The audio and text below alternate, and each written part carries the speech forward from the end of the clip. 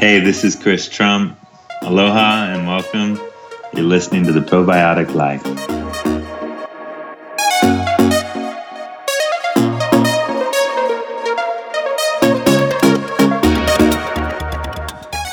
This podcast is where we explore the intricate relationships between human health, soil health, and ecological systems. Join me now for another exploratory conversation on The Probiotic Life.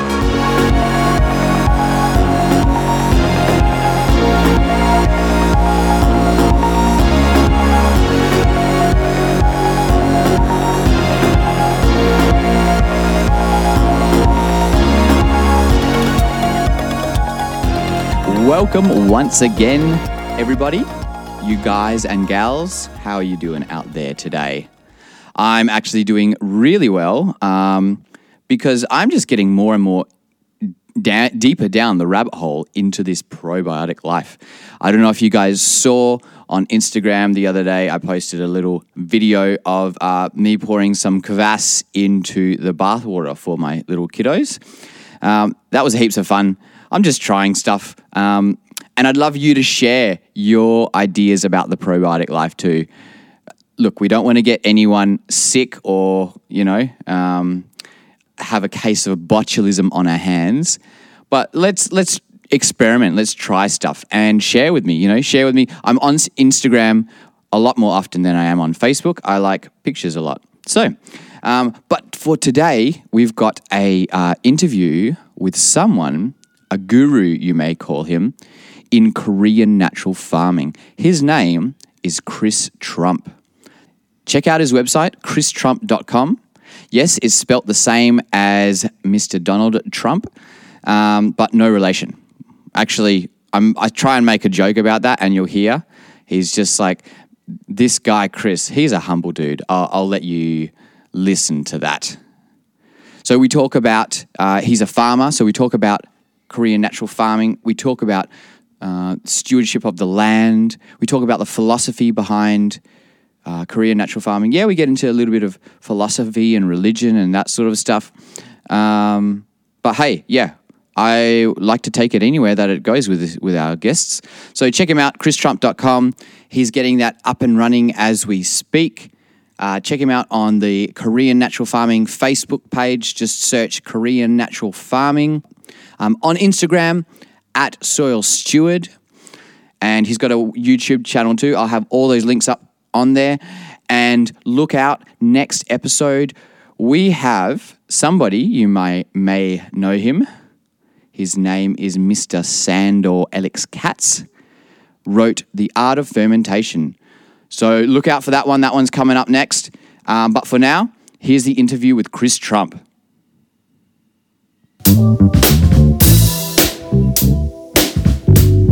So today's guest is coming all the way from Boise, Idaho. And I first heard about him or saw him on some YouTube videos and then connected with him on Facebook, on the online community through Korean Natural Farming. So welcome to the show, Chris Trump. Thanks, Ben. Thanks for having me. Yeah, thanks for making time. And so just for all the listeners out there, there's no relationship to any other well-known Trumps at the moment? He's a great uncle. He's a great uncle, is he? Okay. Yeah, I'm sure to somebody. Not mine. Not yours. Okay, fair enough. So yeah, I connected with you through the Korean Natural Farming group and movement, and that seems to be your area of expertise. Yeah. So how did that come about? How did you share with us a little bit about your growing up, your life? What sort of set you in the mindset to receive the idea of natural farming? Oh wow, storytelling. That's good. Yeah. It's for me, it's fun to kind of see the journey and be in the journey. I sometimes kind of marvel at it, but I was born. I'm the son of a farmer. I was born on a farm. Well, I was born in a hospital, but they took me home to a farm, and that life is awesome. super thankful and grateful for that just opportunity to grow up around pigs and chickens and cattle, and got to ranch with the Hawaiian Cowboys, and so we branded and castrated, and lunch would be Rocky Mountain oysters and the sea urchins, purple sea urchins we picked off the shore, and all the juice you could drink. So it was a lot of fun stuff. And we grew pineapples and eggplant and raised pigs and sheep. My dad brought over the first hair sheep to the Big Island of Hawaii. He brought them over from a university, and the idea was to eventually get them to Micronesia and some of these places that didn't have a good source of meat other than cattle, and they didn't have refrigeration, so a sheep would be much easier to eat for small groups. So yeah, a lot of diversity in agriculture growing up. But 30 years ago, my dad started farming macadamia nuts, and so that's been a lot of my kind of childhood, is learning orchard farming and learning from some really great experts in the field, being able to be around them and hear their recommendations. And there were times, though, that we kind of scratched our heads. And I remember as I got older and really started understanding, the recommendations of the extension agent, and your pH is wrong, so for 10 years we get a prescription of lime, so many 1,000 pounds per acre. And after 10 years of doing that same prescription, I remember just kind of scratching my head, like, why are we listening to these people? And it's not a bad thing. It's actually great for the orchard. But it was also, there was just times growing up where I realized there's some things to learn. Several years ago, we had a crop failure. This is the beginning of natural farming for me. We had 80% crop loss. So it's 800 acres. I mean, it was complete devastation. It was a green stink bug that bores through the shell, and the conditions were perfect, and it took over. And so we were losing the farm. We sold all the equipment. We had to lay everybody off. It's a small community, and we're in business to provide quality jobs. I mean, it should be a nonprofit, but it's like unofficial profit sharing. It's really awesome, and it's family. It's a lot of people we've known for a long time, and so that was tough. It was really stressful, and my dad's house was collateral, so we're going to lose the house. And in the end, we got a little bit of crop insurance, and we're able to limp along. And so we bought a few pieces of equipment back, and we had a skeleton crew, and we farmed the easiest to farm trees, which ended up at that time, we were a split operation, 360 organic and 400 something conventional. And so we just farmed the conventional because our organic trees were hard. There was a lot of mowing, and the nutrition was really expensive, and our trees weren't doing super well. And so during that time of kind of building back a business after kind of being totally out of business, we let the organic go fallow. And over a period of 3 years, the grass grew tall up into the trees, 6-7 feet, and the trees began to green up really well. They had been yellowed and kind of malnourished, even though we were composting. Can you give us a bit of an idea? You're talking about the traditional way of farming macadamias and then the organic way, and you're saying that the traditional way was easier. Can you explain a bit about why that was easier at first, and maybe even go into Hawaii's tropical, right? What sort of soil do you have there, so we can understand a bit more why that was the situation for you. Sure. We have a few different soil types on our farm, but sandy loam and kind of old lava flow. We have a couple different lava flows that go through our place. And so in conventional, you can use these really inexpensive, big fat fertilizers, 10-30-10 per acre, a whole lot less expensive than a lot of organic options we had at that time. And in addition, right before the crop starts falling, you go in and you spray, a 10-15 foot herbicide strip. And so that kills all the grass in your harvesting zone. So we harvest on the ground with pinwheel harvesters. And so they're picking up, and if they don't have grass, it's flawless. So one pass tends to the grass for months. And that has a huge cost saving in labor and manpower. The trees were doing fairly well with just the conventional fertilizer. And so you can kind of get a lot of production for kind of cheap input. Right. Whereas at that time, for organic, we had this massive compost operation we were working on. There was a lot of man hours, a lot of material handling. And then if we wanted to buy fertilizer, we're talking about bringing in, off island, shipping from the mainland.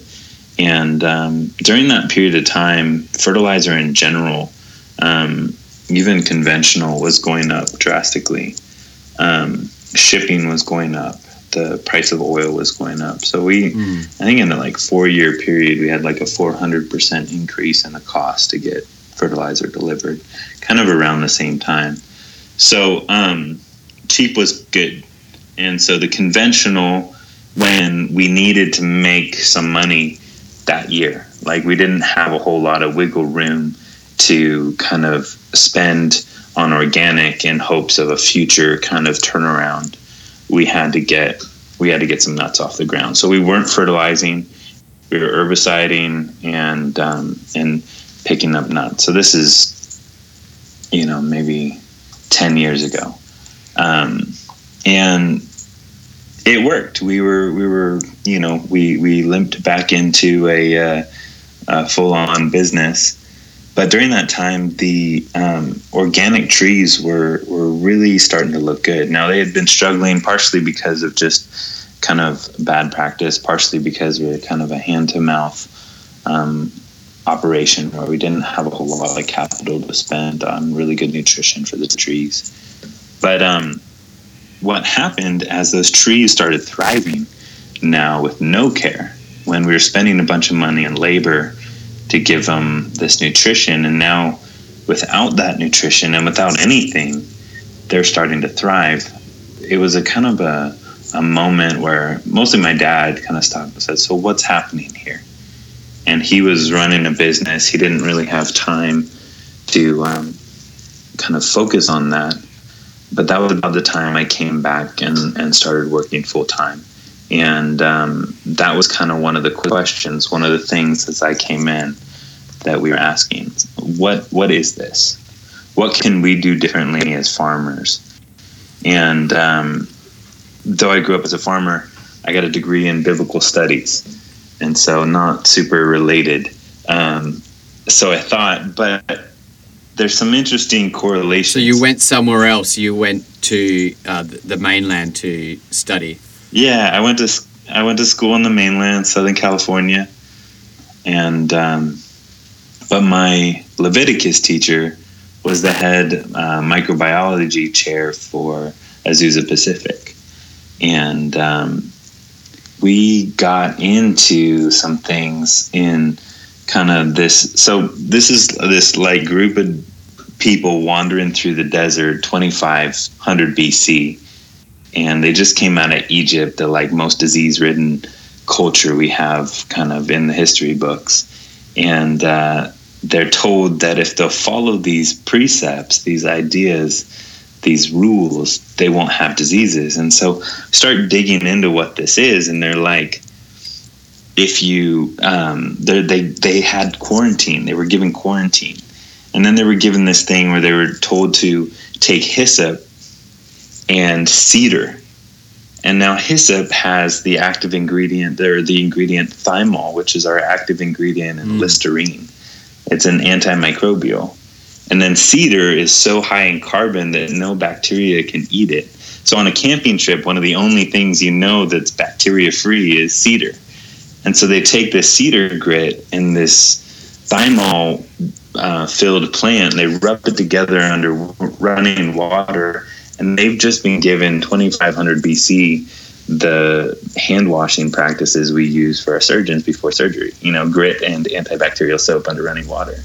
And we were disbarring and running out of town doctors that were talking about hand washing in the 1800s. We didn't have hand washing then. So there was some other stuff in there about resting the land. Every 7 years, rest the land. And so basically what we decided to do on our farm, we were working full on, we were farming. We didn't have like a whole bunch of extra time to go dig up stuff. But what we committed to in this zone or area of question was to know nothing. Like, okay, we have all this ag knowledge. Our extension agents aren't really telling us what has changed in our field. And so we just said, we're going to commit not to know anything. And in that process, or in about that time, I met Master Cho for the first time. And that was in Hawaii. Yeah, that was in Hawaii. Yeah, kind of through the FFA, Future Farmers of America program. A friend, David Fuertes, got a grant to bring him over. And the first time I heard about natural farming was Dr. Park was doing a little free class. And he was getting heckled. I mean, he was talking about things, and these, lifetime farmers are like, "You can't do that," And then, Master Cho came over. Ju Young, his daughter. I learned also. I took a class. Kim Chang is a peer now. We do a lot of things together. But she took a class, and she had just kind of gotten into it. And but. We did a 14 tree trial on our farm, and because we kind of were like, we're going to try this natural farming for real. We're not going to cut corners. We're going to do it exactly as it's prescribed, but we don't believe it works necessarily. We're not going to give it the benefit of the doubt. If it works, we'll put more energy into it. If it doesn't work, we're not going to do it because we believe in a philosophy. We have to pay the bills. Right. So you're going into it like saying that we don't know anything about this, but it's really going to be guilty until proven innocent. Pretty much. We're not gonna make it fail because we do it wrong. We're gonna make sure we do it right, but we're not giving it the benefit of the doubt. We're not gonna turn our farm into a natural farming farm, even though all these people are saying, "Oh, this is so great." We're just going to see. And so we did 14 trees, and in that we had a bunch of diseased trees. There's a root-borne fungal disease called Phytophthora, and in macadamia nuts we call it macadamia quick decline or macadamia slow decline, and we had a bunch of that in this trial, and some healthy trees. And the healthy trees looked good after a year. And it was kind of hard to assess. But the diseased trees were what was really interesting because they're defoliated. And so they started refoliating in the first year. We did an application of IMO and soil treatment solution and a tiny bit of biochar. And we did some variation on a few different trees, but that was basically the prescription. But the trees came back to life. They're these funky yellow defoliated. I mean, macadamia nut farmers will know what I'm talking about. But it's even tree farmers. You see a Phytophthora tree, it just looks, it's on its way out. I mean, in conventional ag, you don't recover Phytophthora trees. There's not a cure. Anyway, so that was super interesting. We're like, okay. And then we went on from there to a 5 acre trial Yeah, and when I was getting ready to try and make IMO for 5 acres, which was like, 5,000 pounds or something, we found out there was a machine on the island, and so I'm like, oh, I'm just gonna buy it. Bought it. It wasn't quite right. I bought them at that time. I was like, wow, I really need to. Our trees yellowed. Our 5 acre plot yellowed, and looked really bad. And I was like, okay, what's going on here? So was that before or after the application of the IMO? Right after the application. It was like the trees reacted horribly. It was like we just... And was this a couple years out of, like, after when you guys were, like, pretty much on the edge? No, sorry, yeah, timeline. No, we're probably 4 years out of that, 5 years out of that. So we had kind of come back to a full business. Right. Yeah. Right. Sorry. So you were in that place where it was like really tough, and then slowly, getting back on your feet, the business getting back on your feet. And at this point, you had a few more people working for you, or you still had like quite a small crew? No, we run about 16 year-round employees, and then seasonally we get up to 30 something, and those are mostly hand harvest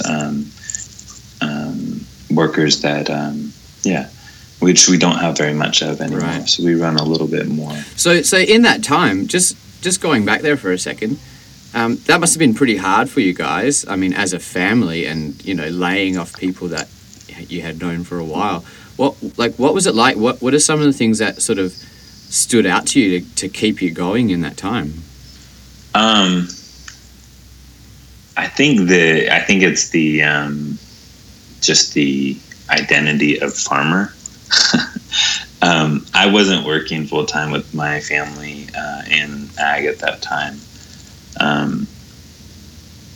I mean, we were involved. It was a family business and around, but. I was on the mainland but yeah, at that point when you get like everything you've built crumbles as far as hard work and everything, and why do you keep going? I think that's a question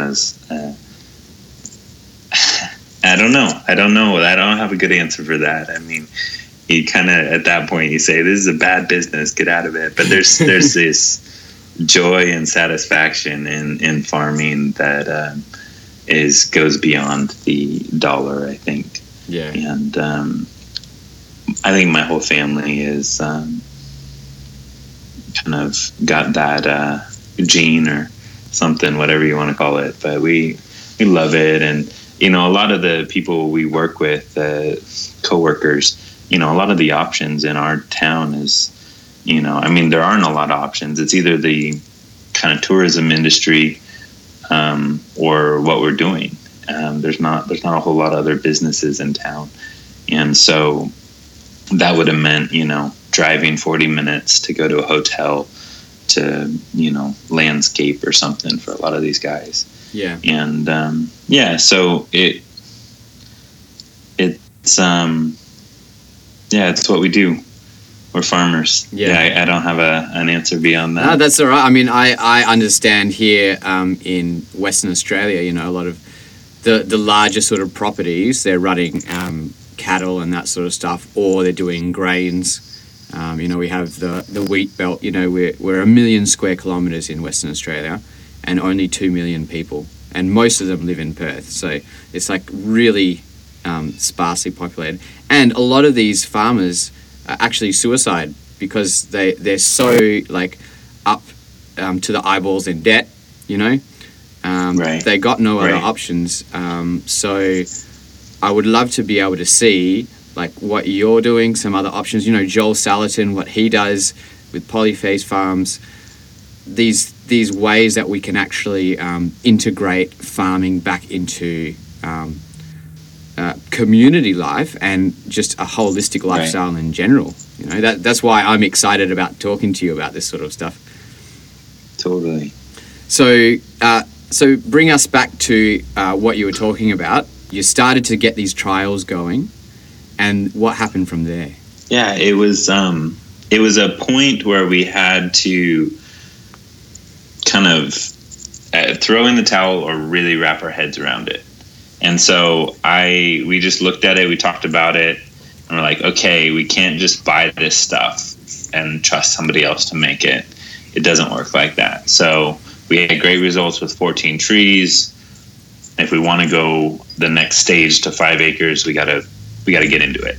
And so I got to study a little bit with Elaine Ingham, and bought myself a microscope and started asking the questions. Why did this yellow our trees? And looked at the material, still had some couple super sacs, and it was mostly bacterial. And so I realized through learning from Elaine that it wasn't right for our trees. Our trees needed highly fungal environment to thrive, and I had just basically doused them and changed the kind of percentage of their soil to highly bacterial.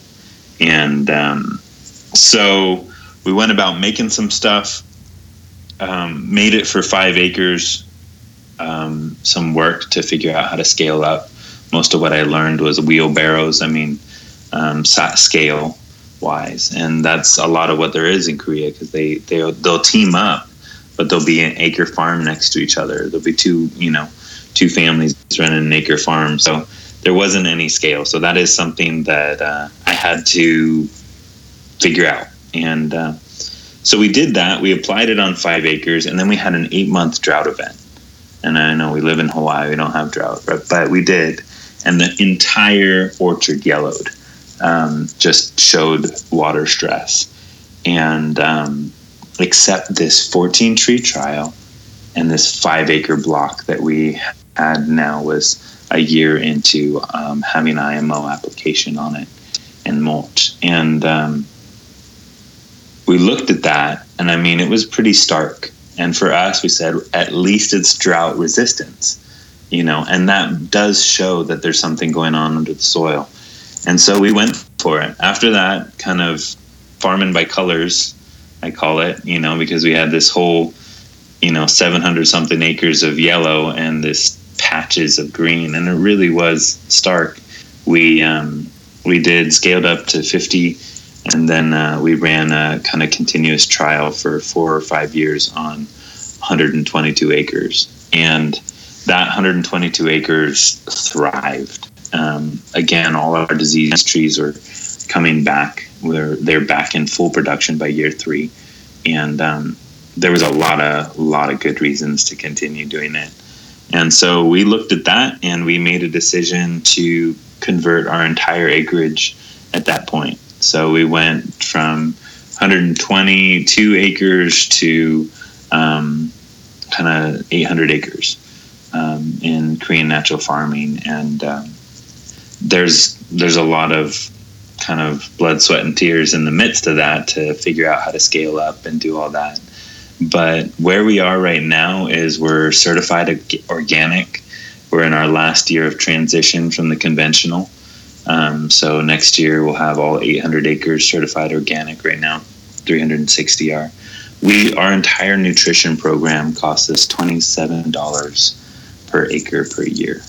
That's the labor to make the material, all the material itself, and the labor to apply it. $27 per acre per year.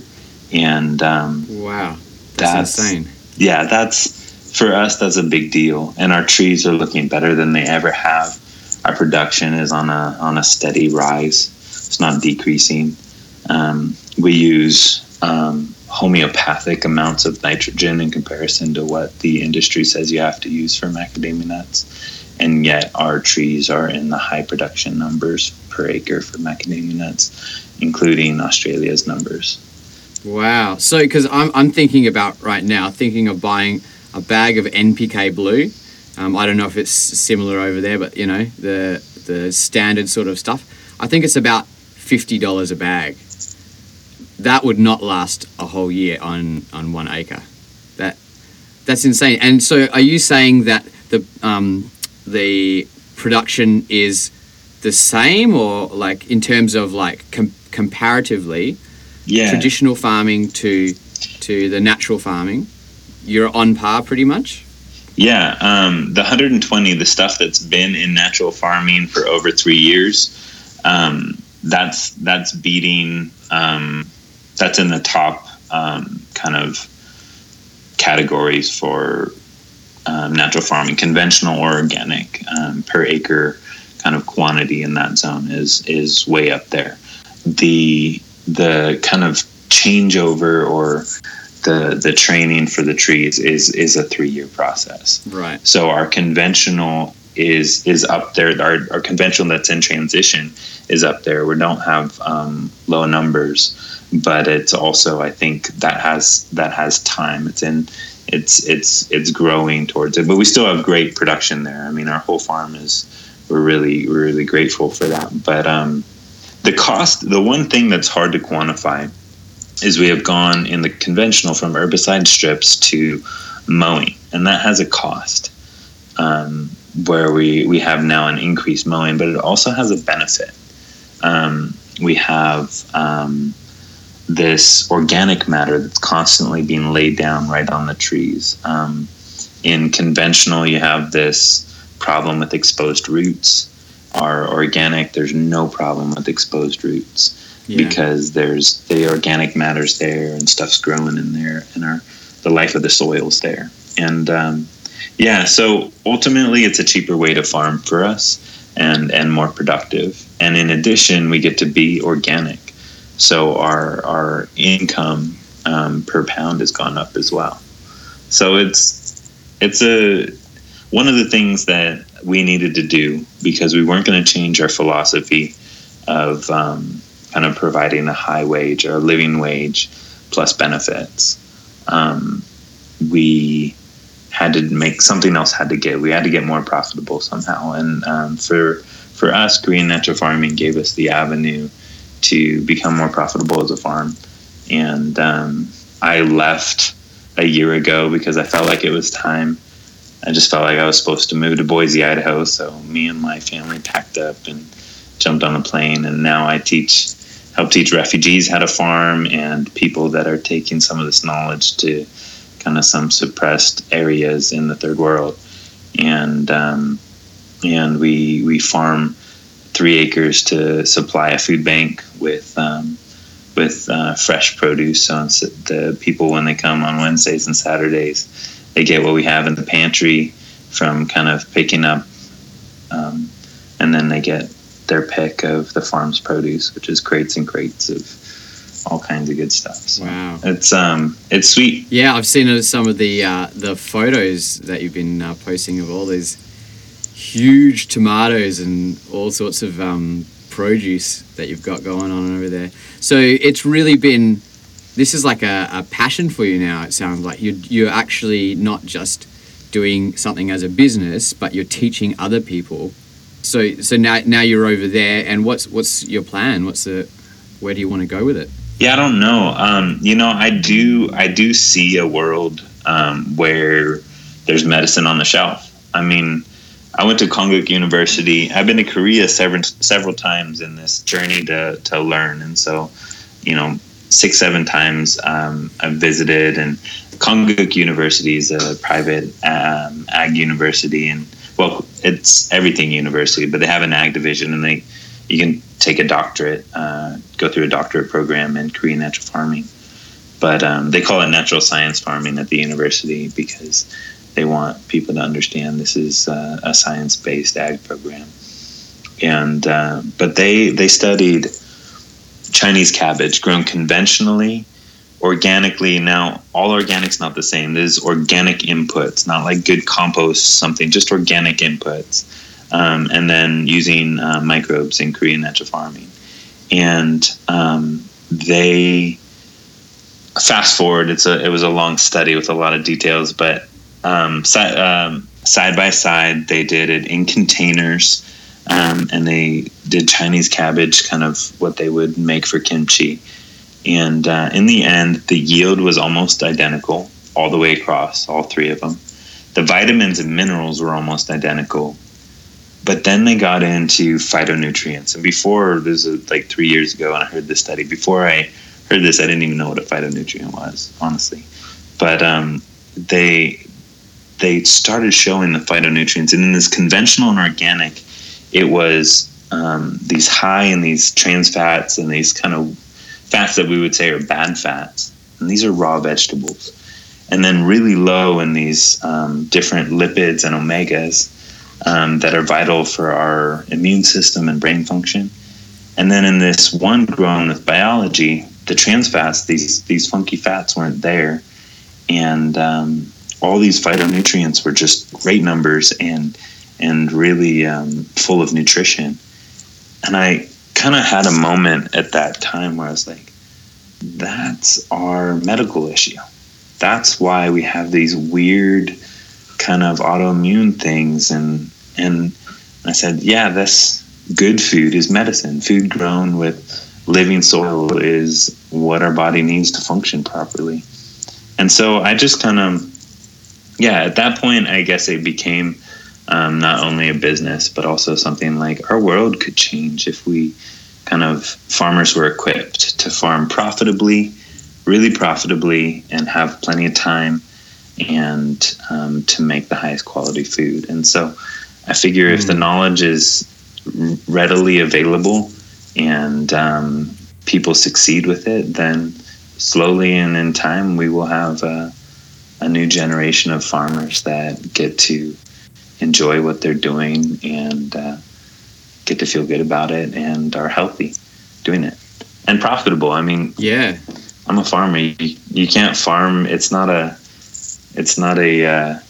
charity thing. You know, you have to be able to make a living. Otherwise you stop sustaining. Sustainable is a funny word.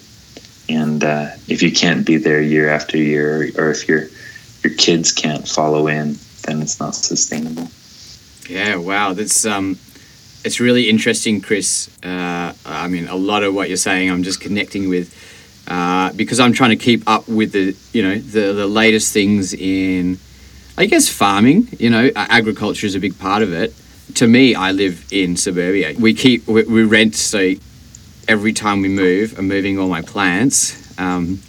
Which is 4 times the amount of trailer loads that we do for all of our furniture. So, but the idea is that creating a lifestyle that is sustainable and going further than that, regenerative.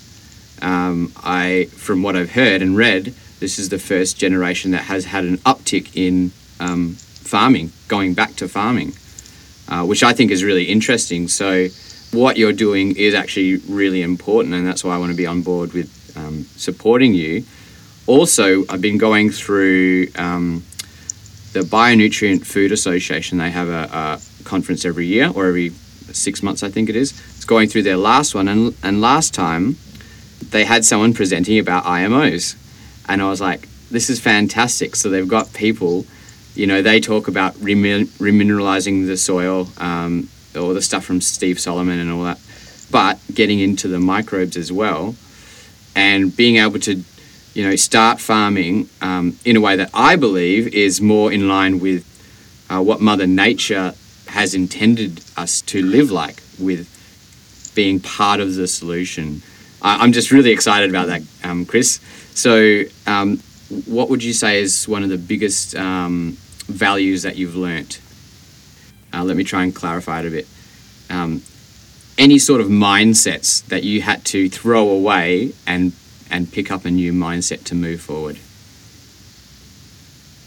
Yeah, I think one of the things that kind of strikes me in this, and I guess that I'm striving to kind of seeking to kind of make a part of who I am in not just most of the time, but kind of in everything, is kind of in Hawaii we'd say kuleana. Kuleana means privileged responsibility. There's more to it, but that's the snippet. And I feel like with this knowledge, I've been blessed with a privileged responsibility. And not just the knowledge to learn about natural farming, but the knowledge to apply it and live it on a real farm and see it kind of meet profitability. And so I feel a privileged responsibility to share it.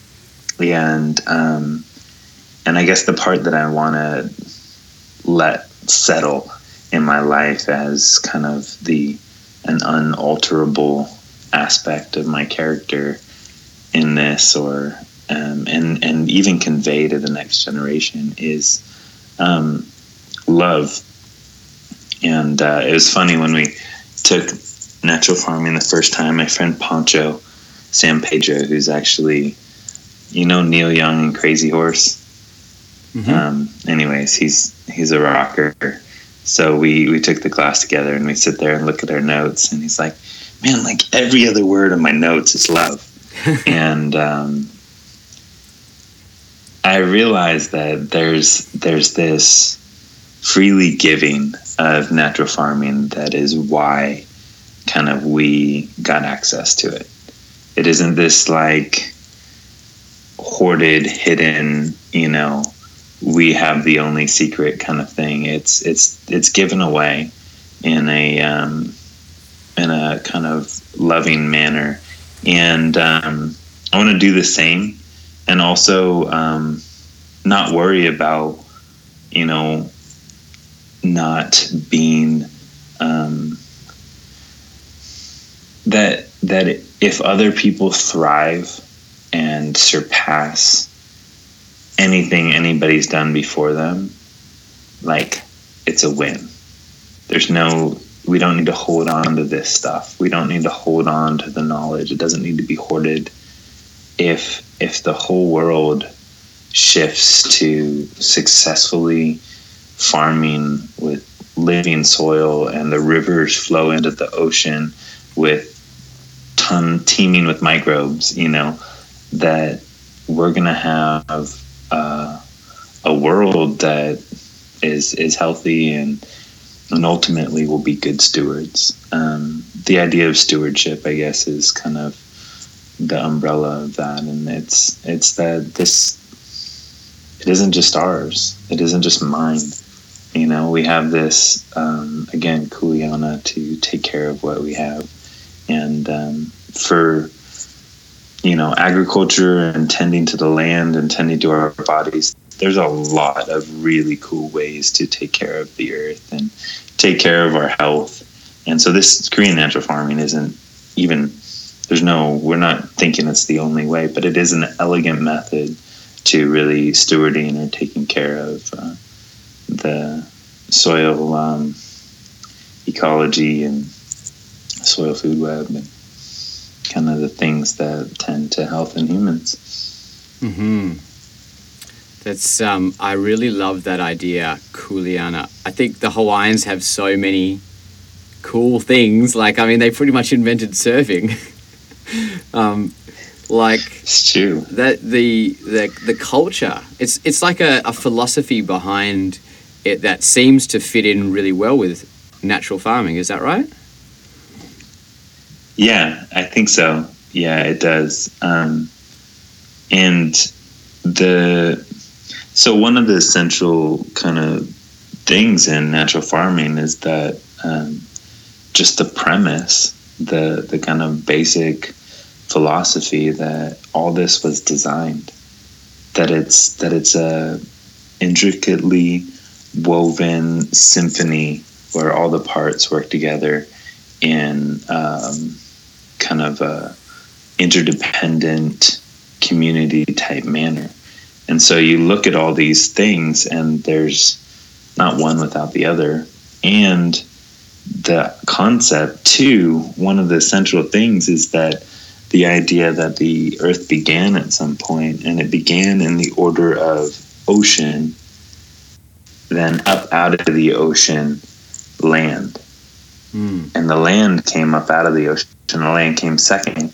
And so the one of the Korean natural farming kind of philosophies is that the ocean is the mother of the land and the mother of a lot of carbon-based life. And if you go kind of across everything, you see that diverse mineral complex that's really vital to us and the land.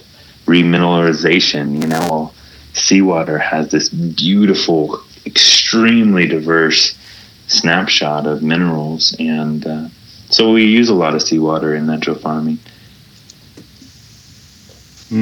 Yeah, the ocean. I mean, I think from what I understand, you're referring to the story of creation in the Bible. And I love how it is very poetic, and I don't understand, how it all works together. But there's that idea that sometimes we miss, especially in the English language, of like God as the Father. But in the traditional Hebrew, the idea of the Spirit, the Holy Spirit, is actually a female presence. It's a female idea. So there's like the Father, the Son, and the Holy Spirit, which is it's like a family unit.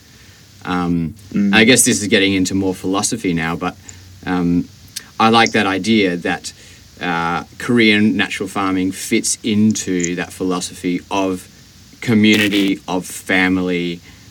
Keep referring to him. Joel Salatin talks about creating fiefdoms for his kids, or not for his kids, but his people around him, creating fiefdoms. So each person has their own ability to provide and be part of a community.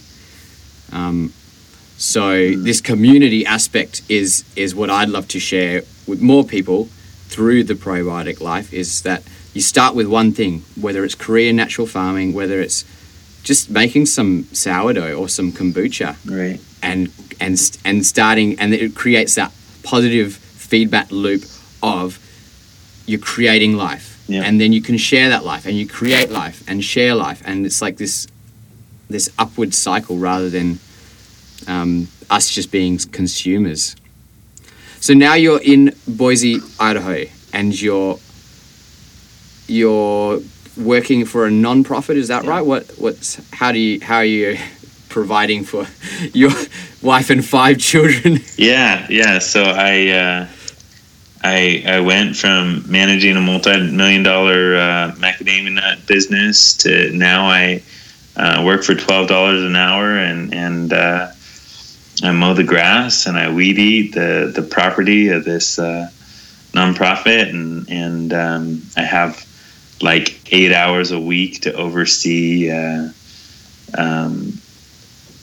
kind of volunteers and whatnot in this garden. And then any more time I want to farm, I got to volunteer myself. So I spend some time volunteering, and my family and I would go down and we do Korean natural farming and teach people in the midst of working. And so we have a crew that knows now. In a year, they've learned how to make liquid IMO and clean out the brew container and make it again. And so they spray it out in the evening. We have a little ATV with a 25-gallon sprayer, and they drive up and down the rows spraying our plants and our tomatoes and whatnot with liquid IMO, teaching them the nutrient cycle and spraying calcium and when we have crops, and calcium phosphate when we are getting ready to become full of so it's a blast. And at the same time, I'm gonna be I just realized there's the need to continually help facilitate people becoming kind of experts in natural farming. So in November 7th through the 11th, I will do a type level 2 certification for natural farming. So we'll get in 5 days. It'll be as intensive as you can get with natural farming. So we'll do most all inputs you can do in natural farming in a 5-day period.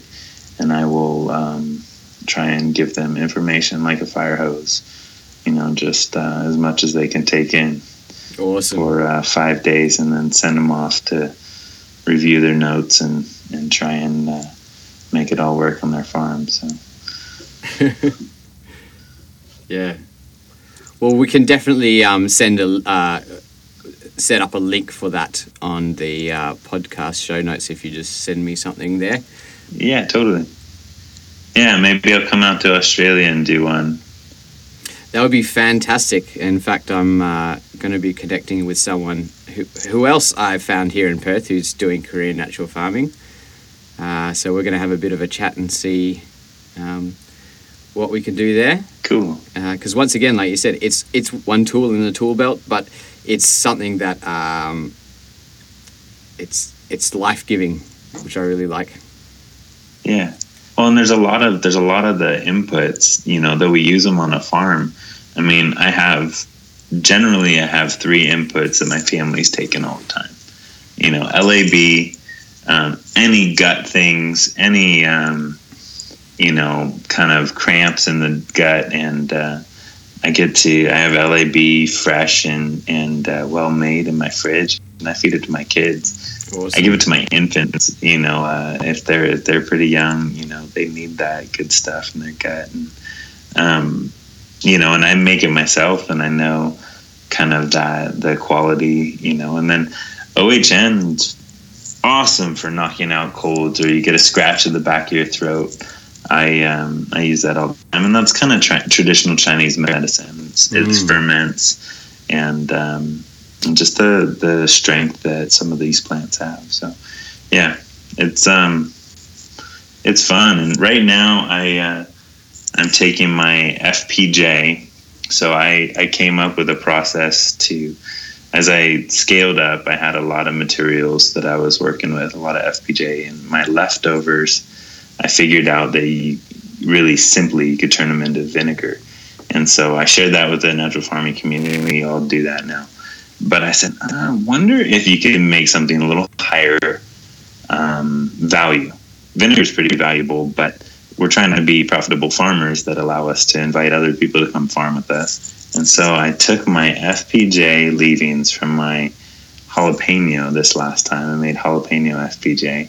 Cool. And I'm making a jalapeno champagne. So it's bubbling over here. That's so cool. Yeah, so that'll be ready in about a month, and I don't know. I think that these things, these concepts that we relegate to professionals, with these, we gotta go to the doctor to get our health and figure out how to do it, and it's like a lot of our health comes from the land and these things that are already happening. We just need to cultivate it and bring it into our life, and as like you said, adding life. And one thing that I want to start gaining momentum in the probiotic life is to get people to do citizen science like this. Like, how cool is that to be making jalapeno champagne? I mean, did you even have to add sugar or stuff to get it going with the yeast?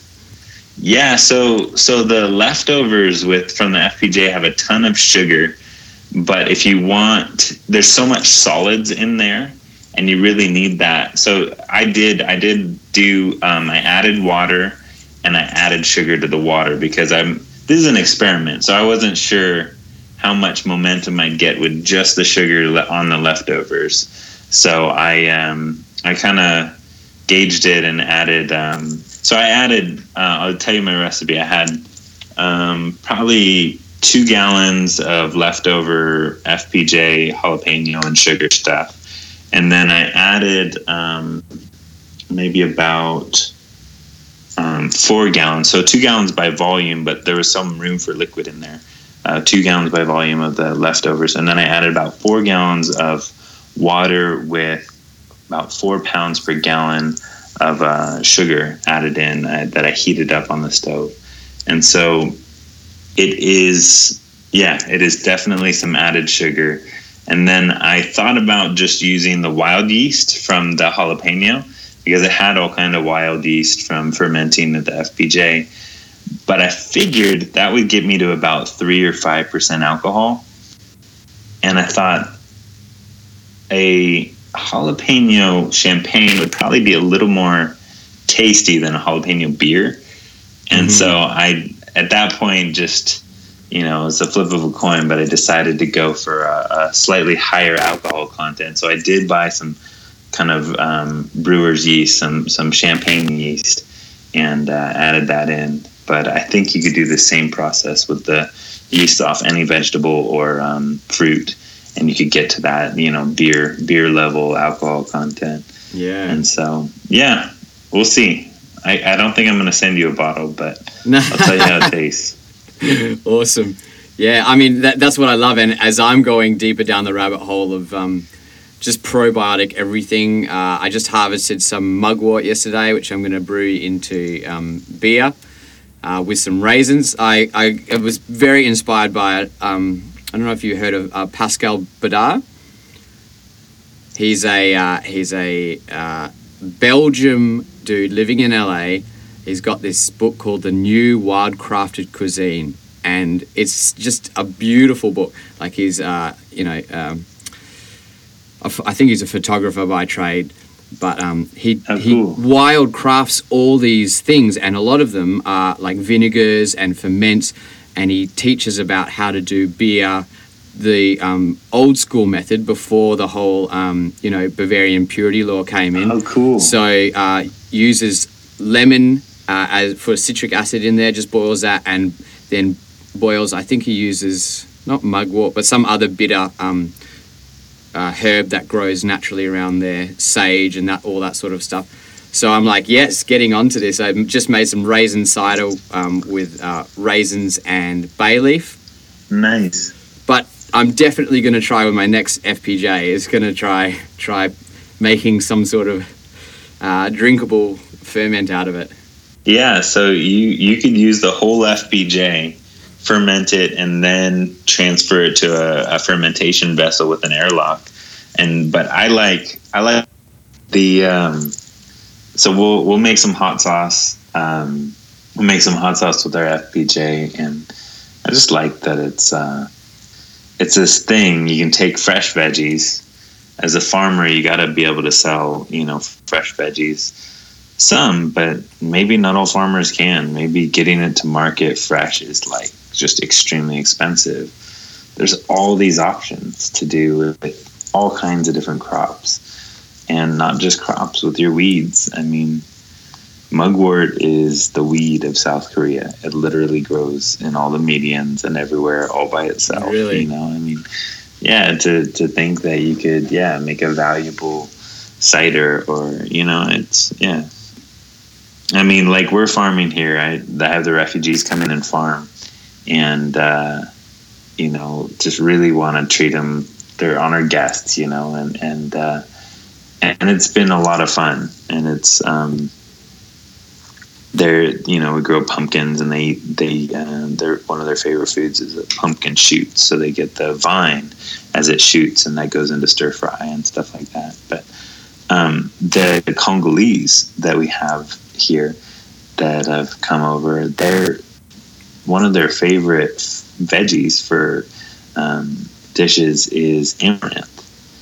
Well, amaranth is literally our weed. It is our garden's weed, and we're pulling it up by the droves. And they came and brought me seeds, because I'm telling them they can all farm. Just bring me seeds. We'll get you a row. We make sure your water and your nutrition's taken care of. You can just, come farm. And they trying to bring me amaranth seeds. And I was like, you guys, we have an acre of amaranth, it's just awesome. And I think a lot of what we kind of can do with just being open to letting nature teach us all over again. We don't just have to eat corn or rice. There's abundant food, and the earth is good for making food if we'll tend to it. Mm-hmm. It's a good message. Yeah. So is there any Any things that you're excited about on the horizon? I've heard some rumors of some studies that you're either a part of or you've been connected to.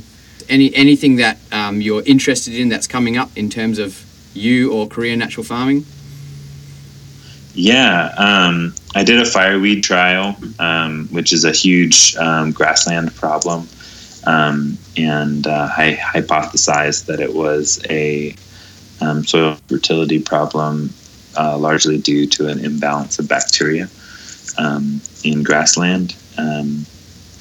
And so I balanced on a 2-acre plot the soil's microbes into a more balanced kind of fungal bacterial ratio, and all the fireweed died within 3 months on its own. It all got diseased or eaten by bugs, and so 100% was gone. The grassland fertility returned, and it was really cheap to do. So I left Hawaii, but the R&D of the Hawaii County pitched me a kind of open check to say, hey, what would it cost for you to run that and kind of create a business where farmer kind of ranch guys can access that kind of success. And I decided that was going to stretch me too thin, going back and forth to Hawaii and Idaho with my family. And so I actually handed that off to the CGNF group, CGNF Hawaii, which is the Cho Global Natural Farming kind of entity there, nonprofit. And they're going to run with it and make it kind of one of their first offerings. It's a trial right now, but they got funded to kind of start up, and that would be really cool. There's a major problem. I think the University of Hawaii and the state's already spent a couple million trying to fix that. And so if that can be fixed through simple IMO application or even liquid IMO, so down at $27 per acre, I'd be pretty stoked with that. That'd feel really good.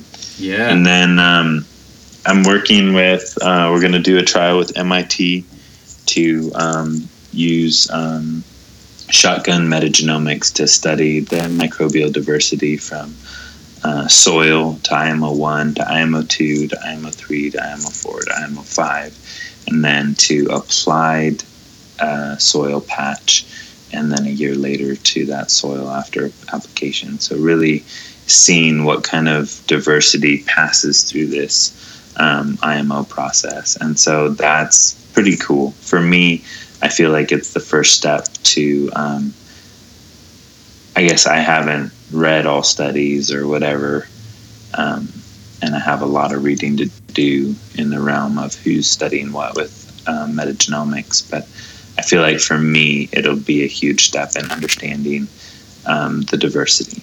The whole, I preach that we need to maximize microbial diversity in our farms, in our soil, because that'll give us the best disease resistance and the best kind of crop health. And but really being able to see that and kind of show it on paper to people that don't know what I'm talking about, that would be a lot of fun.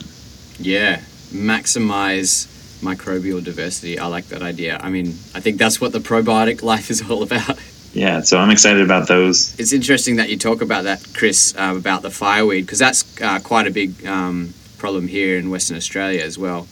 And also the Phytophthora, we have one called Phytophthora cinnamomi, and that's, we call it Jarrah dieback here, because you can see how all the limbs start to die and fall off. It's a massive problem here. If anyone's listening who wants to start a trial, I'll definitely help them start that up. Yeah, I'd fly out for that. If they got deep pockets, me and Ben could do it. Yeah. Awesome. It's totally fixable. The key with that is diverse fungal species. You can't knock out Phytophthora with like a bacterial input. Yeah. Because so my hypothesis that I've kind of proven anecdotally, but not with a peer review study, is that our Phytophthora was knocked out because Phytophthora is an opportunistic fungi. So the fungi that's killing the tree is actually created a relationship at the root tips. It goes up in the cambium layer and it fills the tree. And the tree invites it because the tree is seeking those relationships where it trades carbohydrate for minor minerals at its root zone. Well, if there's no big beneficial fungi, it's kind of the Phytophthора's pleasure to make a pitch to the tree. And even though Phytophthora steals from the tree, it's the tree creates that relationship. But the tree, if you bring in that fungal diversity, that high amount of fungi, the tree actually can will choose the higher rent payer, so to speak. Will choose that beneficial relationship. And these big hyphal diameter fungi actually beat out or displace this small pathogen that is Phytophthora. Phytophthora is tiny in comparison to our big aerobic fungi, the ones we're trying to cultivate in natural farming. Phytophthora is this bitty guy, and it gets displaced by high diversity. Yeah, wow. I have just yesterday given some of my IMO3 to a tree scientist. He's got a PhD in truffles or truffle pathogens. So let's hope I made good IMO3. Hopefully you did. Don't be giving that away if you don't know you made a good IMO3. There's enough of the bad name going around. No, I'm sure that'll be awesome, man. That's a great thing. He's not actually gonna analyze it in the lab. I was like, well, if you want to. He's like, nah, I don't have the resources to do that, but he's gonna just try it around some trees and see what happens. Cool. Yeah, it's really hard to study for the isolation kind of studies they do. It's really hard for them to study IMO because it contains fungus, and you need this really strict lab because it can go, it can sporulate, and so it can go up into the air ducts and travel all over, and that's a compromise of kind of control, and so they have to have these really special labs, and it's really expensive. Yeah. Wow. So you pretty much need to do the whole experiment or like isolation in a flow hood, plus all the testing and all that sort of stuff. Yeah, that's why it's hard. We've had these like kind of petri dish approaches to studying microbes, and now we're starting to understand that there's a whole lot more than we knew, and it's a new frontier. So we just don't have the kind of infrastructure in place to really ask the questions we want to ask. Mm-hmm. Well, is there any other things that you would love to share with the listeners before we finish up here? Yeah, I mean, if people are wanting to give natural farming a go, it's start with the process that's been clearly given. I made videos so that people can get like the actual process. And if you want to experiment or kind of go out on your own and come up with your own process, because you see something and you're like, oh, I could do it this way, I just really encourage that you do that after you learn how to do it the right way. Just because you won't know if something goes wrong, you won't know if it goes wrong because of your experiment or because you didn't make it right. And just for learning, give it a try the way it's taught, where maybe it's just an American culture thing, but we see something and instantly we're like, I want to improve it, and before we even know what we're talking about. So it's right. So you gotta know the rules before you break the rules. Yeah. There you go. That's a great way to say it. Sort of like cooking, in fact, isn't it? I was just gonna say that. You took the words out of my mouth. It's exactly like cooking. It's exactly like cooking or playing the guitar or art. it's like, Van Gogh, you look at those paintings and you're like, this dude was touched, but it's beautiful. But he also could like draw perfect, he already had the mastery, and then he came out to break the rules in ways that were, exactly like you said. Yeah. Just like cooking. My brother is a muso and a producer, and he plays jazz, and he went to Idaho for the jazz festival there. And it's, just thinking about jazz, you learn all the standards, right? You like learn all those different ones, and like once you know those, then you're a jazz player, and then you can like do your own things. Session players they look at each other and they know what to do, and they're like grooving, but they all know the standards. They all know there's like a bar that's set. This is how it has to be, and then you can improve on it. Yeah, and for me, like the thing that I'm most grateful for in my journey in natural farming, I feel like it was an avenue for me to understand how nature works. I took that and those classes and went back, and I couldn't just deal with, okay, well, because, Master Cho said do this, I'm going to do this, and never ask why. I needed to understand. And he told me, he said, natural farming is going to be different in Hawaii than it is in Korea. So you're going to have to figure out what works here. Well, nobody could make good IMO. It was all getting too hot, and people were having all these problems. And so I started asking the questions, and since then, I've learned all kinds of things about how the world works. I'm studying on my own. My little hobby study is how fungus interacts with fats, and cell walls of plants are all these complex fats. And we talk about fiber. Well, we just think of fiber as something that helps us pass through our gut. But at the same time, there's like these things we're extracting from it, and these complex lipids, these fatty acids, and these fungi are eating these fats and breaking apart the fats and the acid chains, and the complexity of how this stuff all works. Did you know that we can take a vitamin, like say we have vitamin A, and our body can disassemble it and store different parts of it in like our kidney and our liver, and then when we need vitamin A, reassemble it and put it into our system?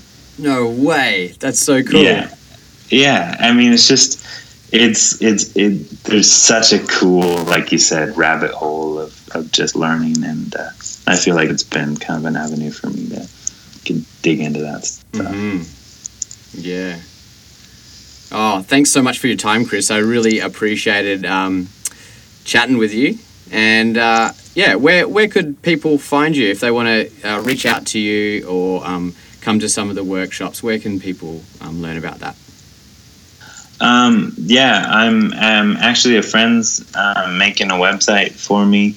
So go to christrump.com, and it's just the easiest way to be able to field some of the questions I'm getting. And so, and I have a channel on YouTube, and I answer a lot of questions asked there, and even put my email address up on there. And keep in touch on Facebook and the Natural Farming Group, and just questions given to me directly.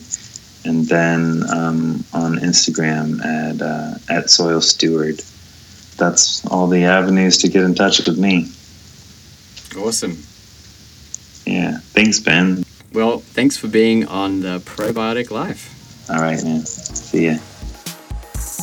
There you go. Another great interview. What did you guys think of that one? Chris Trump, what a legend, hey? So I really appreciate everyone who's been rating and reviewing. If you haven't done that yet, please get on there and give us a review. That would be great. I want this show to be more than just interesting. It might be an interesting podcast, but I really believe that this can be a resource to help people change the way that they think about their life, their health, their community, and the environment. So get on board, be an active participant, not just a passive listener. So until next time, thanks for listening. Cheers.